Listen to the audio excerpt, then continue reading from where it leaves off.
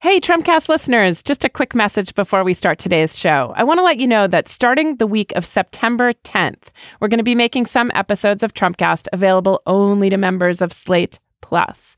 Now, we've talked about Slate Plus on here before. It's our membership program where members get a luxe 5-star treatment, already receiving ad-free versions of Trumpcast and our other podcasts. But now our members will be receiving every fourth episode of Trumpcast in its entirety.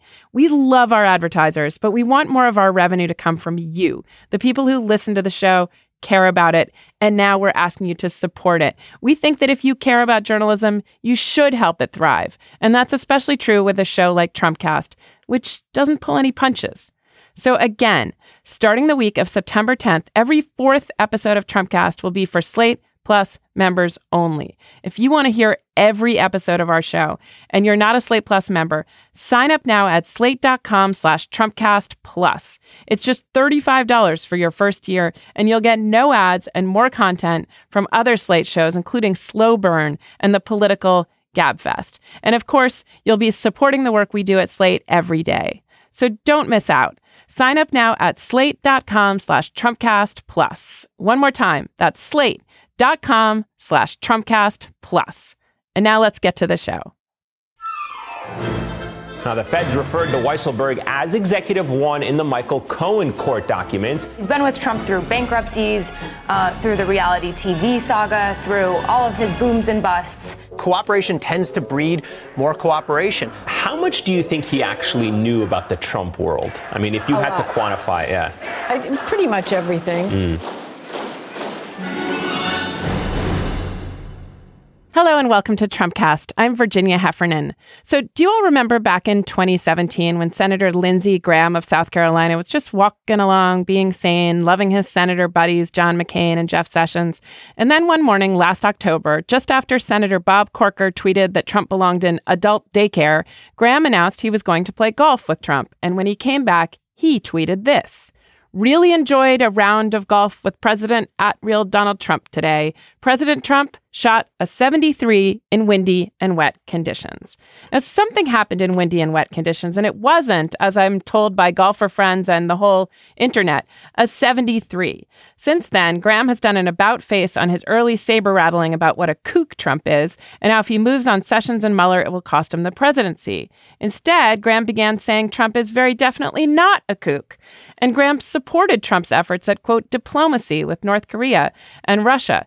And then came the flags. Yesterday, Trump briefly refused to keep a flag over the White House at half-mast in honor of John McCain, who died Sunday. This kicked up the old McCain-Trump-Graham love triangle again. Graham is clearly grieving for his old friend, but he still can't bring himself to say a word against Trump, who has desecrated McCain's memory already. So today, Graham asked that the country move on from Trump's contemptuous treatment of the late senator, which was only yesterday. We always have to move on with these Trump defenders. Basically, Graham seems very under the Manchurian Candidate's spell. And today, he's also saying that the relationship between Attorney General Jeff Sessions and Donald Trump is beyond repair, and further saying that Sessions should be out. Now, a year ago, he said that if Trump fired Sessions, it would be, quote, the beginning of the end of Trump's presidency. What happened on the golf course? Some say bribes, some say blackmail, and some optimists say that Graham, who has also recently defended the Mueller investigation, is playing some kind of longer game, keeping feathers unruffled among the Republican Party faithful, while Mueller and ideally a Democrat-led impeachment eases Trump out. If I could have anyone on this show, it would be the enigmatic Lindsey Graham. But my close second choice would be today's guest, Elie Honig. He's here today to talk about the SDNY's closing in on the Trump Organization, and in particular, the immunity deal it secured with the Trump Organization's CFO, Allen Weisselberg. So that's coming up. But first, we've had 2 years of Trump observers calling attention to Trump's very, very subtle, gentle, whisper-thin racism, like when he referred to shithole countries, or said there were very fine people on both sides of Charlottesville, or when he called Mexicans rapists. He's just a tender, nuanced racist. And we all agreed to call those utterances dog whistles, because only some fine connoisseur people could hear them. But maybe it's time to retire the dog whistle notion.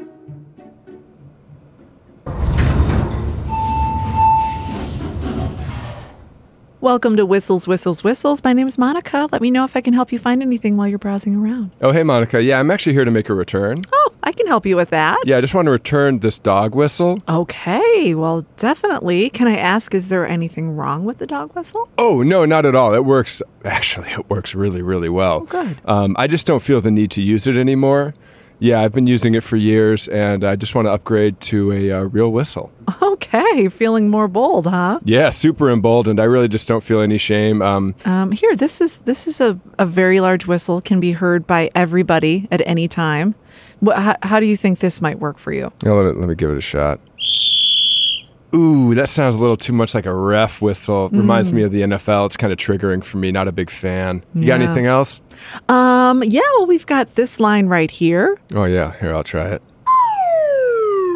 Yeah, it kind of bums me out. Yeah. Well, gosh, you could just skip the whistle altogether, go for a bullhorn. Yeah. You got one of those? Sure thing. How about this one right here? Wow. Yeah, this is great. So does this run on batteries or? No, it runs on privilege. Oh, I've got tons of that.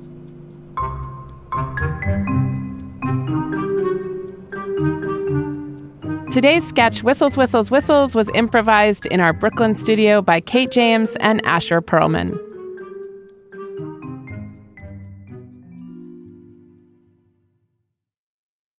Just one last thing before we jump into the interview. We're thrilled to announce Slate Day, a live podcast experience produced in connection with the Texas Tribune Festival. Slate Day will take place at the Capitol Factory in downtown Austin, Texas on Saturday, September 29th. Attendees will experience their favorite political podcasts live and will have unique opportunities to mingle with the hosts and fellow fans during our cocktail party. This is an intimate venue with limited seating. So get your tickets today. Go to slate.com/live for tickets and information. And if you want to make a weekend of it, the Texas Tribune is offering $100 off festival badges to Slate Day ticket holders. We'll have a link on our event page to learn more about the festival. Again, that's slate.com/live. Joining me on the line is Elie Honig. He's a former federal prosecutor in the SDNY and, among other things, has prosecuted members and associates of the Gambino and Genovese crime families. He's now at Rutgers. Elie, thank you for joining me on Trumpcast. Thanks, Virginia. Happy to be with you. And especially, we now have this auspicious and immensely interesting news that Allen Weisselberg, the chief financial officer of the Trump Organization, has been granted immunity in a deal with the Southern District of New York, which you know very well. Well, I'm remembering that early on, as reported in Fire and Fury, Trump was terrified about the Comey prosecution, not because of that Russia thing, but lest it touch his business and his kids. So this is the thing that Trump has been fearing all along. And the deal with Weisselberg is as close to the white hot center of the Trump org as we can imagine. So what does this mean? What does crisis mean for Trump? It's big. It's big. Like you said, Weisselberg has all the books. And one thing that seems to be common about all the crimes or potential crimes that are running through the Trump Organization is they're all run through the books. I mean, every dollar that gets paid in hush money runs through those books. Every dollar that where they're potentially trying to evade taxation runs through those books. And so Weisselberg sounds like the guy who can really sort of read the Rosetta Stone for the prosecutors. Now, you mentioned immunity, and I think it's important that people understand immunity because it's not quite the same thing as what we at the Southern District would know as a full-blown cooperating witness. Okay. The way immunity comes about is, first of all, the Southern District wants information from a witness. So you subpoena that person. That person then typically takes the fifth. And I would presume that's what Weisselberg did here, meaning they have some level of criminal exposure and they want to remain silent, which is their right constitutionally. Then the sort of counter move to that counter move is it's back in the prosecutor's court, and the prosecutor then can seek immunity. And that's a sort of laborious process as a prosecutor. You have to fill out all these forms. You have to send it down to Main Justice in D.C. Then when you get it back, you have to take it over to a judge who reviews it and approves it. So what it tells me is the Southern District, A, wants that information from Weisselberg and B, is sort of willing to pay for it, not monetarily, but give him a significant benefit in exchange for it. And that immunity applies to just this grand jury testimony. to allow him to prevent him from taking the fifth, or allow him, speaking, yes. give him immunity from self-incrimination. But why? That seems such a limited purpose for this immunity, and yet people still say this opens the door to the prosecution of the whole Trump organization. How does that work? I mean, what do they think he might have said in this small space that was worth all this? Yeah, one of the big questions that on a lot of people's mind is how broad is this immunity? It's been reported various ways. It was limited just to Michael Cohen, or it was limited just to the campaign finance. We don't know that. We can't know that at this point. There may be documentation that gets released on that later. But I'll tell you this, based on my experience as a prosecutor, you can expand and change the contours of immunity almost as needed. What often happens is you'll immunize a witness on topic A, and then you'll realize you're starting to bleed over to topic B, and you'll just say on the record, if you're in the grand jury, you'll just say, I'm representing to you here that you're covered by the same immunity agreement that you already have in place. It's almost just a gentleman's agreement, but it's binding. And if necessary, if things get hyper technical, the prosecutor can always go back to justice and repeat the process that I just laid out and say, hey, I need to expand the scope of this immunity. And what's important to note, one important thing about immunity is once immunity is granted, the witness, in this case Weisselberg, he has no choice.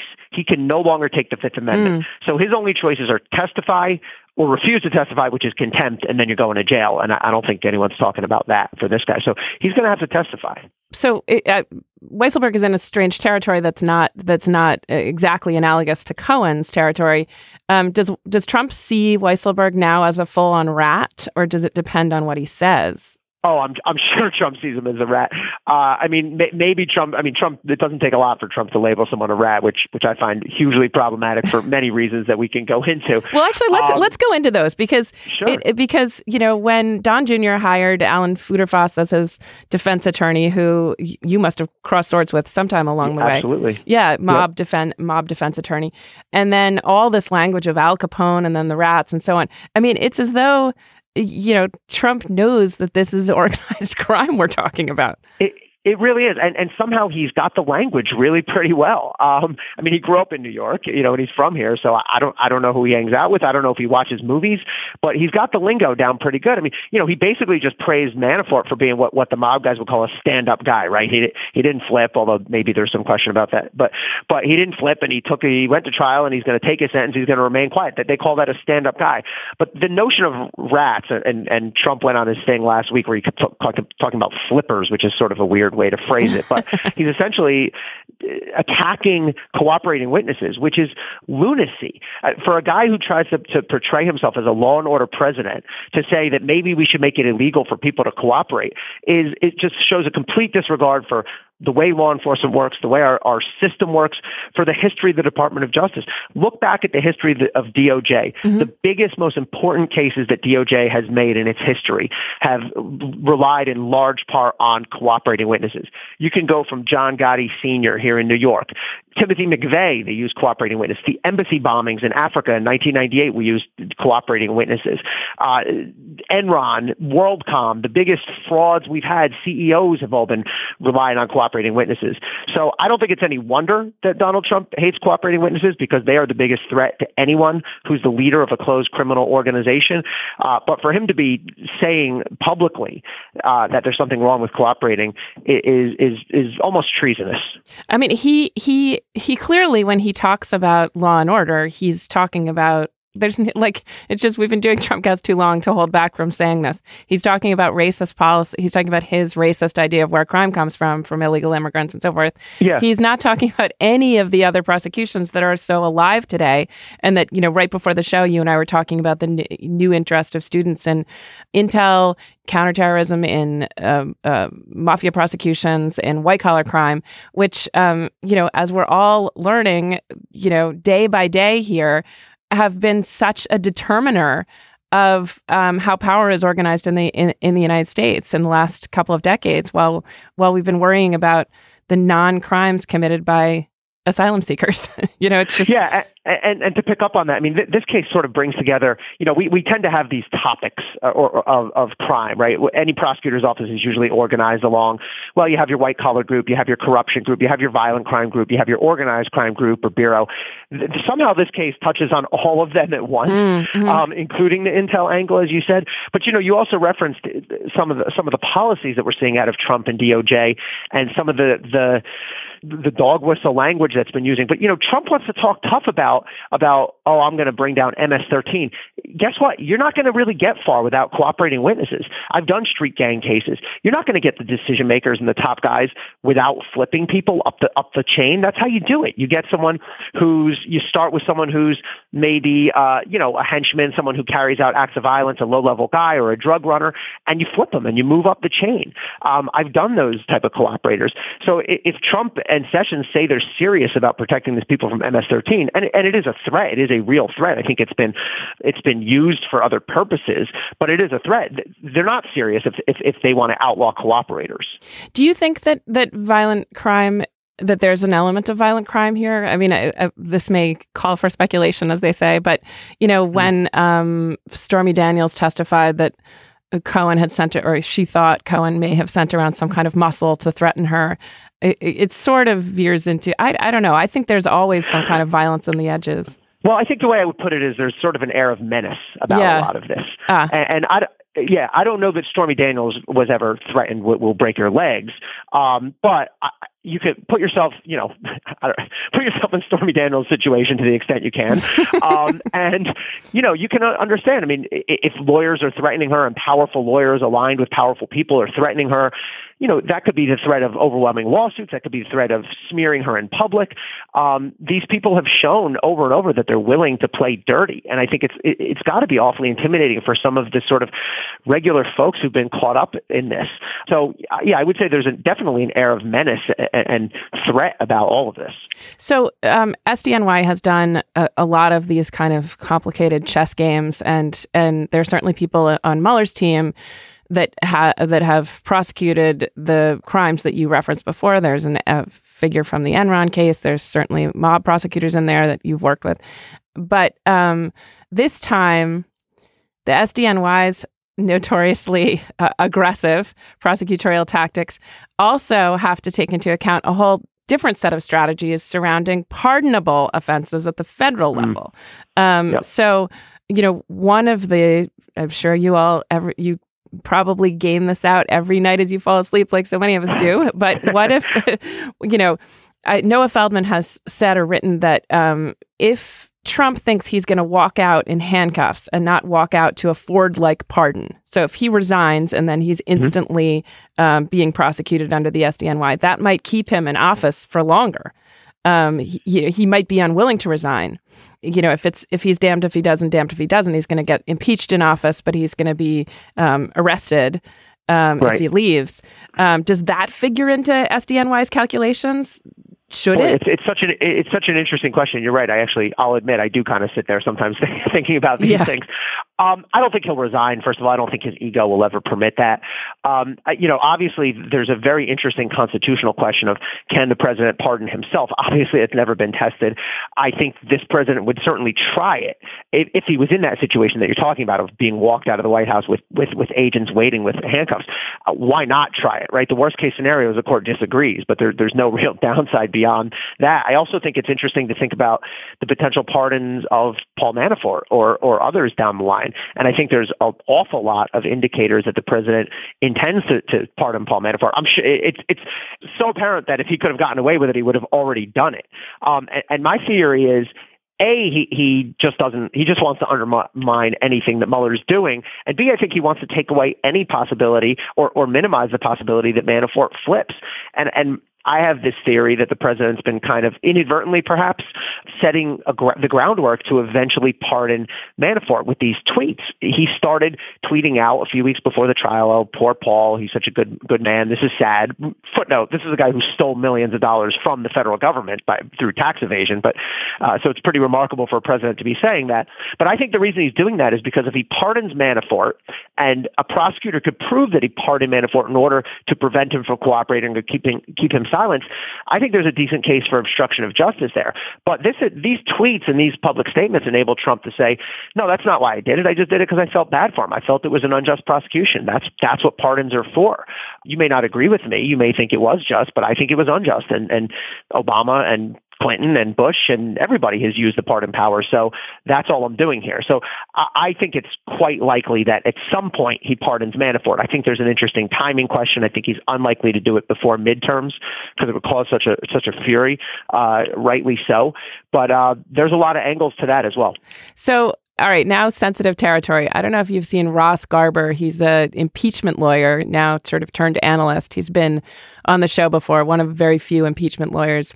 And he pushed back on the sacred cow, I'm talking about Preet Bharara, on Twitter the other day, saying SDNY is overreaching. Now, I love it when you guys flex your muscles and say that the territory of the planet Earth is the jurisdiction of SDNY, but there have to be consequences to that kind of chest beating. And, if the New York Attorney General ends up making the sole decisions about what happens with this presidency, I mean, like, words defy me. Like, how did we get here? And is there some, let's say this, how about, is there some case to be made for SDNY taking marching orders from the Department of Justice and Mueller instead of from its own sense of godlike arrogance?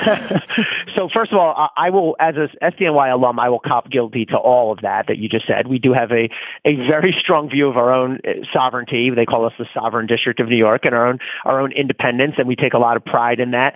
And indeed, Preet is correct, as he often is, always is, I will say. That we I mean, come on, I'm you sound. Guy. I'm not going to liken you to the mob, but I'm not going to not liken you guys to the mob. No, people say that. And we kind of take a little bit of pride in it, I think, in the good way. And it is correct that we see our jurisdiction as the whole world. I once did a 3-month trial where the whole basis for having it in the Southern District of New York is one guy made one phone call from a payphone. This was in the old days in Manhattan from a 212. And that one phone call, we took the whole case in here, even though nothing else over a 3-month trial happened here. So we do have a very broad view of our own powers. But remember, Southern District is part of the United States Department of Justice. Even we will not contest that. And to me, wherever the evidence comes, whether it leads to impeachment or indictment of the president or others, whoever generates the evidence, it should be in play. I don't think consequences should be limited to only evidence that comes from a certain prosecutor. And there has been some question about, well, to what extent, let's say Cohen flips for the Southern District. It doesn't appear to be in the cards right now, but let's say he does, or let's say Weisselberg has dynamic information that overlaps with Mueller. Would that be shared? My belief is absolutely. There's no legal barrier to the Southern District, or for that matter, state authorities, the New York Attorney General or the District Attorney of New York, calling up a federal authority. Good law enforcement agencies share information, share evidence all the time. There's no legal impediment to it. In fact, it's what law enforcement agencies should be doing. So if there is a silver bullet, it shouldn't matter where it comes from. I don't think you can impeach a president based on a state charge. I think that would be really difficult to do. But whoever discovers the conduct, it's going to be the conduct that leads to impeachment. So what, all right, back to this gaming with the pardon issue. So let's say that President Pence, or if Pence is in trouble and Congress flips, President Pelosi, we all know we're thinking about it, just calls up the new New York AG. And I just have to add here, out of hometown pride, that I went to a small high school in New Hampshire, and not one, but two alumni of my high school are in the running to be New York AG. One of them, Zephyr Teachout, who was just I met her the other day. Yes, a friend of mine from high school. The other one is Sean Maloney, right? So let's say it's Zephyr Teachout, because there are not enough subplots here. We also had an attorney general removed for choking his girlfriends. That was Eric Schneiderman. So Zephyr Teachout gets this, this falls into her lap. She's already said, she will prosecute with all the winds of heaven and earth. And she's told by some President Pence or President Pelosi or whoever, look, for the good of the country, she gets the Gerald Ford lecture. Like, we have to show mercy. It is not good for anyone, any of our allies, any of our people to see a president in Supermax. And and we're going to implore you to drop this and come to some kind of almost deal with us. Zephyr, with her Hanover High marauder fighting spirit, has not given any indication that she would cave into that. But that's the kind of conversation I'm talking about between the SDNY and New York and the federal government that interests me. What do you think? So interesting. Okay. So first of all, if there ever is a President Pelosi, I want to do Fox News that day because it would just be fantastic to be over just there watching their heads blow off their shoulders. I mean, you know that if you just are staying up all night writing the fanfic about this, there is a possibility also of President Hillary Clinton. Oh boy. Well, okay, that too. They can choose anyone. All right. If but if it played out this way, and I think you're going on the sort of presumption here that a state charge would not be susceptible to a federal pardon. Right. Right. Yes. So, look, if I'm just trying to put myself in that situation, I think that's actually a fairly reasonable request if it were to come through from a successor president to say, let's just move on. I do think the lesson that came out of the Nixon and the Ford pardon of Nixon is a good one, that there is a time for reconciliation and moving on and sort of moving on with business. But, it's not quite a settled question to me, and I think to others smarter than me, that it could be that a federal pardon actually get somebody out of a state charge, especially here in New York. You have to sort of look at the double jeopardy rules. And there's some talk now about legislation in New York to toughen up the double jeopardy rules because, back up. What do you mean double jeopardy? So double jeopardy is the notion that a person has already been essentially tried and either convicted or acquitted on an offense. And it means you can't charge that same offense a second time in a different court or in the same court. It's one of the core notions of the Constitution. And so there's an argument out there that, let's say Donald Trump was charged with crime X and then pardoned for it by a successor president. Could the New York State AG then charge Trump for the same crime for X? I think there's a pretty good argument that double jeopardy would attach, that a pardon is essentially the same thing as a conviction or an acquittal. It's a final judgment on a case, and therefore, under New York state law, you couldn't charge him with the same thing because it would be double jeopardy. Now, that's going to sort of vary state by state based on the state double jeopardy laws. I know from my experience in New Jersey that double jeopardy laws are very broad and very favorable to a defendant. So I guess the bottom line takeaway is it's not clear to me that you could still bring a state charge in New York or New Jersey or other states following a pardon. Interesting. So let's go back a little bit to Weisselberg and the nature of what those crimes themselves might be. You and Mimi Rocah and virtually everyone looking at it says, Weisselberg is the key that unlocks 1,000 doors and is, knows where all the bodies are buried and so forth. And you refer to what he has or might have as, quote, dynamic information. What do you mean by dynamic information? And what, you mentioned money laundering, but tell me what else he might know. So, well, let's start with what I think we probably do know, which is the payoffs, the hush money payoffs. And I think it's pretty clear at this point that does constitute a crime if those payoffs were designed to protect the president in connection with a campaign and an election. And I don't think there's much question that is a crime. I know some people out there are saying not even a crime. I know the president's saying not even a crime.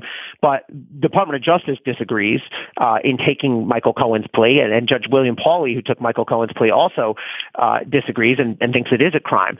Judges don't just accept guilty pleas. I've seen judges hear a defendant out and say, that's not a crime, I'm not accepting your plea. Judge Pauley, who's very careful, very sharp, heard out Michael Cohen and said that is a federal crime. So I think Weisselberg will give further information about the potential campaign finance violations that arise out of payments of hush money to women or whoever else Trump has harmed or hurt. And there may well be others. So that's another area I would be asking Weisselberg about. The rest of it is more theoretical, but I would certainly, if I had Weisselberg in a grand jury room, the first thing I would focus on is tax evasion. I would just look at what Paul Manafort was just convicted of. He was funneling money that he made through foreign bank accounts to avoid having to pay taxes. To me, what are the chances that Trump or the Trump organization was doing that, given all their overseas holdings, all their overseas business, given Trump's refusal to release his tax returns? That would be the first area I would go into with Weisselberg. And again, I'm just sort of speculating here. But I would want to go right there. And I'd also want to know about any bank frauds out there. Another thing we saw from Manafort is some of these rich guys or phony rich guys live above their means. And what that causes them to do is then go and take out enormous bank loans under false pretenses. You overstate how much equity you have in a property, that kind of thing, and you mislead a bank into giving you a huge loan. So I'd want to cover that with Weisselberg as well. I love it. I love when just middle-class Joes like you and me are they live above their means. Sometimes they take loans they can't afford. There's this strange prudishness around the finances here where you just look and think you shouldn't have bought that ostrich leather jacket. Paul Manafort, you had a lot of debt. We're both just jealous of his wardrobe. We are totally jealous of his wardrobe. Okay, another sensitive question about SDNY.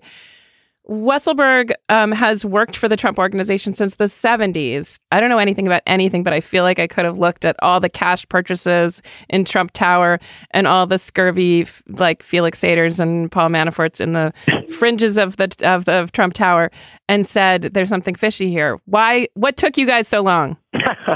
It's a good question. Look, prosecutors, even the best prosecutors' offices, can only really address a fraction of the crime that's out there. And different things bring it to our attention. Sometimes it's a high-profile event like this entire presidency. Yeah. So I can't really answer that. But keep in mind that as good as the Southern District is and the New York AG and the DA of New York is, there usually needs to be some impetus for us to focus on a particular crime. We can't just cover the entire universe and just sort of suspecting someone, and that can also be someone flips or you get a new informant or an agent gets onto something or there's a shady deal that becomes public. And I will say, I don't think there's any shame in saying sometimes we do pick up cases from the media. Sometimes we'll read about something in the papers and say, oh, we got to follow up on that. And sometimes reporters even call us and say, hey, I have a tip for you. I've made great cases that came in from reporters. So there's all different impetuses out there. But even with that, you can't possibly cover every single crime known to man. And sometimes you need something to break before you have your in. And the speculation that Trump, the fact that Trump cooperated himself in Atlantic City in the 80s against the Italian mafia, which you know something about. Do you think it's ridiculous to think that he's been a confidential human source all this time? That there's been okay. I think it's quite possible. A lot of, the famous pop culture example is from The Sopranos, right? Where he sort of at one point ends up giving information over to the other side and they sort of over to the feds and he says something like everyone does this. I think a lot of smart maneuverers and schemers and players, whether they're mob bosses or Trump, try to play it both ways and go to the FBI selectively when it helps them, when they have an ends to meet. And the FBI is, of course, fully aware of that and aware that a lot of what we call CIs, confidential informants, have their own agendas. So that's why you have to vet the information that comes in. So, again, it wouldn't surprise me one bit if Trump had done that in the past. What are you are now working with students who are interested in white collar crime. I mean, when the Panama Papers dropped and then the Paradise Papers, or was it the reverse? I couldn't believe what I was seeing. I mean, and we've had Bill Browder on this show many times talking about this just illegitimate economy that increasingly seems to make the world go round. Like if there's a kind of new Cold War, it might be between legitimate economies and banks and illegitimate economies, which seem quite robust. It's an interesting development. And again, just look at the Manafort case. It's mind-boggling. The amount of money this guy made, tens of millions of dollars from being some sort of political advisor to these pro-Russian Ukrainian politicians. And then he takes that money and he funnels it through bank accounts in Cyprus and then has these wire transfers direct to these retailers that I've never even heard of. And it's sort of this whole shadow economy. And I think as the world continues to become more globalized, I think we'll see more and more of this. And prosecutors and law enforcement are going to have to evolve and keep up with it. Thank you so much for being here, Ellie. This is really useful. And we'll have you back as we proceed closer to the checkmate. My pleasure. Anytime.